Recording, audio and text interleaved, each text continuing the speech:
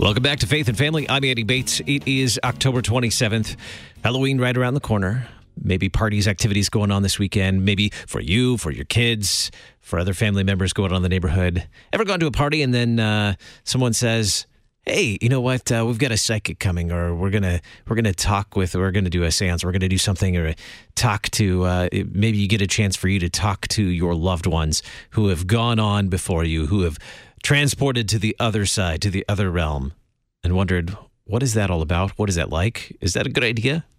The Reverend Dr. Robert H. Bennett, director of Luther Academy, author of Afraid, Demon Possession and Spiritual Warfare in America, and I Am Not Afraid. The Dr.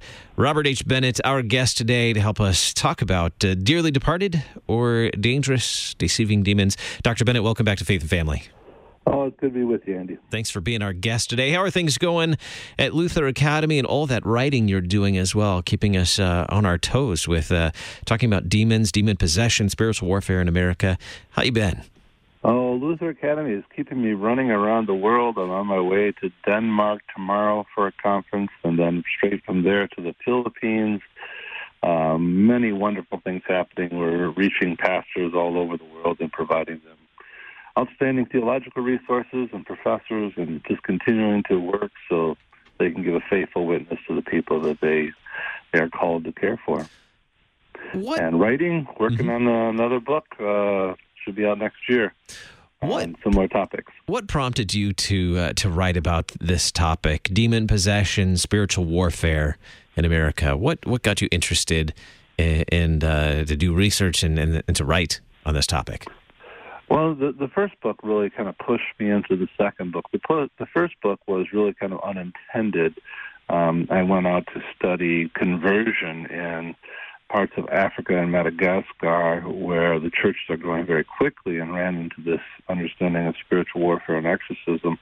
The Afraid book that been very well received recently was a response because I had so many people who were contacting me after reading the first book, asking me about situations that they were dealing with, and majority of them were Lutheran pastors who were calling about problems that they were facing in their congregations. And so as a result of that, I wrote the second book that really kind of gets to all the points that I would say if somebody called me. So, wow. Well, how would you describe, you get to travel around the world and help bring that good news of Jesus to people all around the world, and so you see this in a lot of cultures. Let's start with American culture. How would you say in American culture, what's our view of ghosts? What are our ideas about ghosts? You know, I remember as a kid, Casper the Friendly Ghost, a cartoon for kids and books for kids, but then there are also more the scary things, and we also think about, you know, as I mentioned earlier, you go to a Halloween party or something like that, and people say, oh, we're going to have a psychic there, a medium, so maybe you can talk to some of your loved ones who've gone on before. What is our view as Americans of ghosts? I think the majority of Americans have what I would understand to be a wrong understanding of ghosts. They believe that people have died, and as a result of their death, continue to function on the earth, whether talking or causing problems or whatever the case is. And that's a very common belief, even amongst people who would not really consider themselves to be, you know, very spiritually active. There's still a understanding of ghosts in our society. And of course you have the fun aspect of it, as you mentioned, with Casper the Friendly Ghost, and, you know, a number of the TV programs and the Ghostbusters and all of those type of things. So it is a common experience in our society.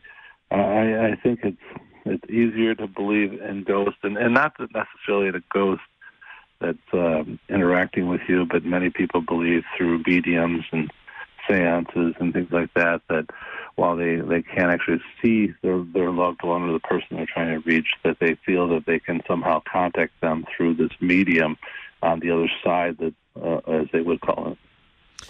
What about in our film and literature, movies and literature? How are ghosts depicted in that? Is that you think a reflection of how what we believe about ghosts as Americans? Oh, I think so, but there's just about as many depictions as you could possibly imagine from ghosts being a very positive thing and a way for us to continue to commune with the people that we've lost in this world, to cartoonish type of ghost until and then even very evil and disastrous ones. There's always, at this time of year especially, there's always various movies coming out about haunted houses and phenomena like that. Yeah, it is that time of, well, even haunted houses, big scary attractions that even where we fantasize about this. We're so intrigued and fascinated with this phenomenon of paranormal. You think? We are, and it's actually probably one of the more popular things you'll find on television as well. There's too many of the TV programs you even keep track of now, with paranormal investigators and those who are trying to record ghost activity. And it seems like it's everywhere we turn around these days. Well, yeah, just, on the big screen this past year, the remake of the film Ghostbusters. That was a big hit back in the 80s, and it was, well, I think it received some attention this year as well. Yeah, exactly. So what about in other cultures? We've talked about, American culture. What about other cultures? You said that was in another culture, that was what really prompted you to study and write about this. Sure. Outside of the Western cultures, when you get into more animistic cultures or more traditional religions, ghosts are a part of the everyday existence. They believe that the ancestors who have died, while they're not physically there in their bodies interacting with people, nevertheless, they are in some type of heavenly sphere where they can continue to live their lives out in this world in a very spiritual way and continue on much like they had before, and also as a part of that, to interact with the living, either by bringing them joy and fortune, or by bringing them terror and misfortune. What do the scriptures say of ghosts, if anything? There's really not much in the scriptures about ghosts. We have the apostles, of course, who take Jesus as a ghost as he's walking out on the water, but that's more of a reflection of their culture, not in any way justifying that there are ghosts. The only other accounts that come to mind, of course, is you have the spirit of the prophet who is conjured up to talk to Saul, and there's a lot of contention over if that's actually the spirit of the prophet or if that is a demon pretending to be the prophet. We'll save that argument for other time. And then, of course, you have the Transfiguration. You have Moses and Elijah there with Jesus on the Mount of Transfiguration, talking to him. But none of these are actual texts that we can look to and say, look, there are ghosts because of that, because the context of the text is very clear that especially with the Transfiguration, that heaven is touching earth at this point, and there's not ghosts active in the world, but there Jesus is having a conversation. So, do we know if ghosts are who they claim to be? We see this in movies, but, for those that, or even on TV or other places, maybe a psychic or a medium talking, to quote unquote, communicating with the dead or with a ghost, are they who they claim to be? Well, no, actually, our Lutheran confessions even talk on this particular topic here. Luther, in his small called articles, gives warning of what was happening at his time, as spirits would appear as those who departed in the faith. For instance, someone's father or mother or husband or wife, and then they would demand masses for themselves. They would tell, you must go and provide the mass for me. I'm struggling here in purgatory and the like. So this actually even shows up in our Lutheran confessions. And we see these things all over. As I visit congregations, which I do quite a bit, and whenever I talk about this topic, I almost in every case, I mean, there's a rare exception that I will make someone upset with me because they believe that they are being visited by one of their loved ones, and they take great comfort in that. And my response is that no, it's appointed once for a man to die, and then the judgment. We either go to be with the Lord, awaiting the resurrection of all flesh, or we go to hell, awaiting the eternal hell to come. Scripture doesn't give us any additional ways to view this. And so this is very common, and it's something that is more common than most of us would expect. Like I said, I'm talking to Lutheran congregations, and almost every Lutheran congregation I talk, there's always somebody who will come up at the end of the time and be quite upset with me because I've said these people who are coming to you, representing themselves to you as family members or whoever, that's not who they are. That's not who they are. Who might it be then? Well, under these cases, when people report seeing the dead coming to speaking to them, and likewise, I always talk about it. It really comes down to three categories. One is imagination. Sometimes people just imagine these things.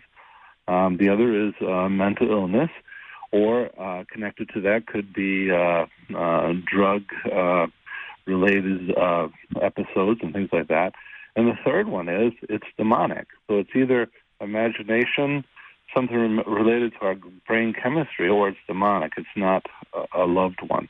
Just as Luther reminded us in the Small Hole Articles, that the devil is always seeking to deceive us, and in times of great remorse, in times of despair sometimes as we face, as people we love die, we're very open to looking for a sign or receiving something, and the devil is very crafty at coming in and representing himself as that which we want.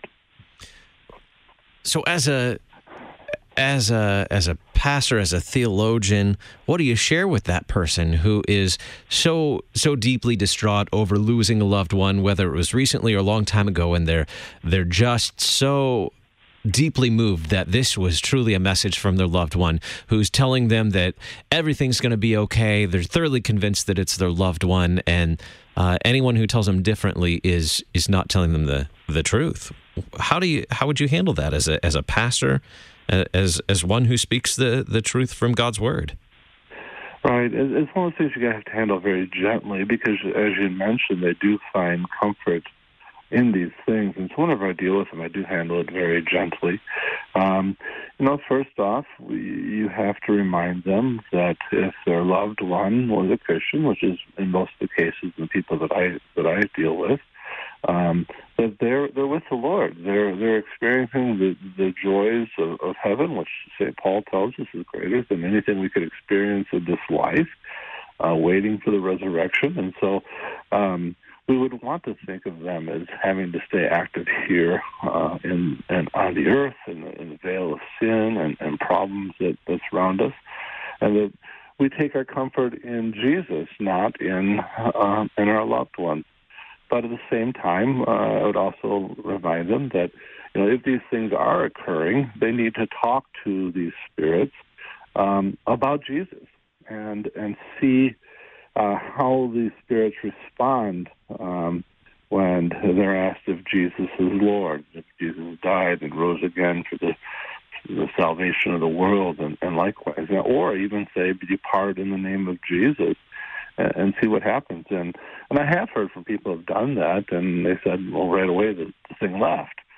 So it's a touchy subject. Once again, it's a subject that most people, I think, defined as fantasy or fiction, and yet with the number of people who report these things, it's difficult to just kind of push them all off as just imagination or a mental issue, especially when we have the testament of our Lutheran fathers and others telling us that it happened in their time as well. So this isn't a new phenomenon by any means. No, nothing at all. It's always been a part of our culture. What you mentioned our confessions. What does the catechism, the small catechism, teach us regarding this conjuring of ghosts or communicating with those who have died? Well, one of the things that comes to mind very quickly, of course, is the second commandment, and the answer to that second commandment when we are reminded that we should not just curse or swear or use witchcraft or satanic arts, depending on the version that we're looking at. So already there at the beginning of the commandments, we have these warnings. But Scripture provides some very severe warnings to those who are trying to communicate with the dead. In Scripture, they are called necromancers, and especially in the Old Testament and places like Leviticus, I think it's Leviticus 20 and Deuteronomy 18, there's strong warnings that no one should be involved in these type of actions, and that they're actually abominations to God to try to do such things. And at that time, the judgment for doing those was quite extreme. So we have Scripture in the Old Testament being very clear about this. We have St. Paul who reminds us that the devil will appear as an angel of light, that he'll come and he'll appear in ways that we want him to appear, to lead us astray. So I think the Scripture is pretty clear that this should not be something that we toy with, even if we don't believe necessarily these things, because many people, they go and they seek out mediums and be a part of seances just for the fun of it. Hey, let's see what happens, without recognizing how severely God deals with this in His Word. Do you have any examples that might illustrate that for us?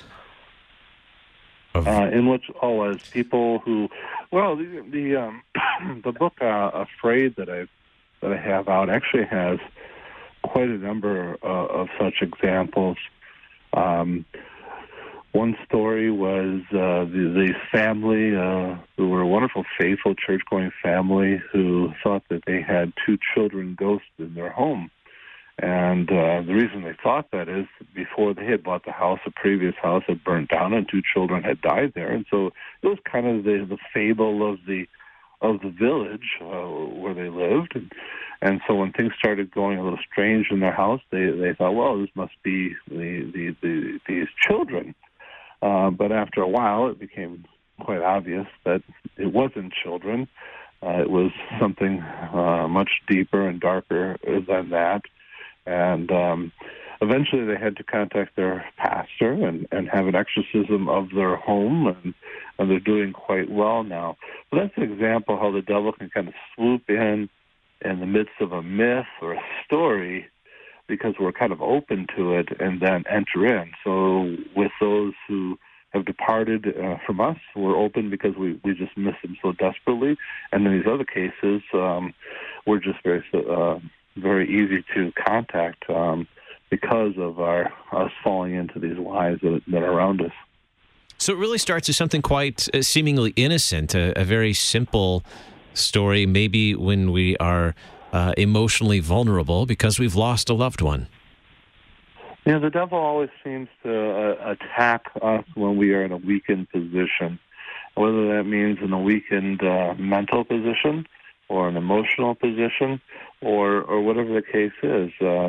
Even when we're dealing with troubles in the world, many times that's when we're at our weakest, and that's where the devil sneaks in and the demons to try to get a foothold. Just thinking of as a kid, being exposed to things like Ouija boards, in like junior high. That was, I think, in the 80s, the late 80s and early 90s. That was big. There was even a movie around that time as well.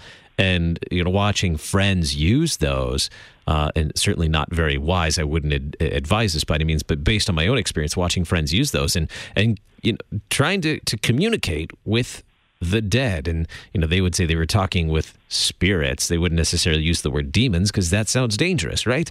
But say they were talking with spirits, and it was really quite interesting because it would pull up things that only one or two people in the room might know that may or may not have been, actually touching the device at that time. It was really just, thinking back, wow. Certainly something I've repented of. I pray those who are also involved with have repented of and seen the danger of it. I mean, it's so convincing when it's, you can start hearing information that maybe only one or two people, no one else would know, only one or two people would know. Isn't that interesting how, how demonic that is, that it can take something that only one or two, now how could anybody else know that? Yeah, so in trying to answer these questions, I think is very difficult. And even the Ouija board itself, remember, there's nothing inherently scary about a Ouija board. It's just made out of plastic or wood. It's what we do with it. And so it's really this understanding of trying to connect with the those who are dead or to somehow divine future events and likewise.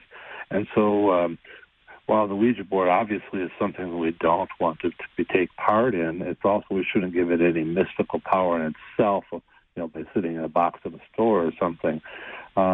Anything we use to try to communicate with the dead, to divine future and fortune is all coming out of the occult and is all clearly condemned by our faith, and should be something that we should avoid. Words for those who have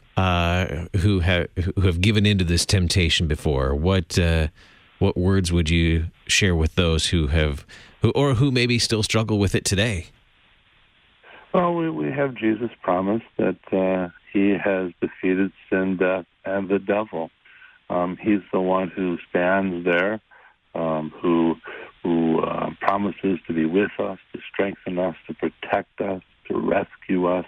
And so we simply, as we do in all other aspects of our lives, we sin, and as a result of that, we repent and trust the gospel, whether that's because I'm lying to somebody or doing some other physical or other act to them or using a Ouija board.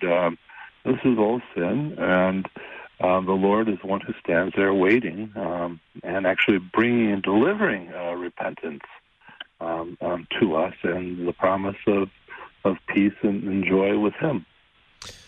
Now, certainly, go to your pastor if this is something you're struggling with. Seek counsel and confession and forgiveness as well. Other resources you might point us to? Certainly your books.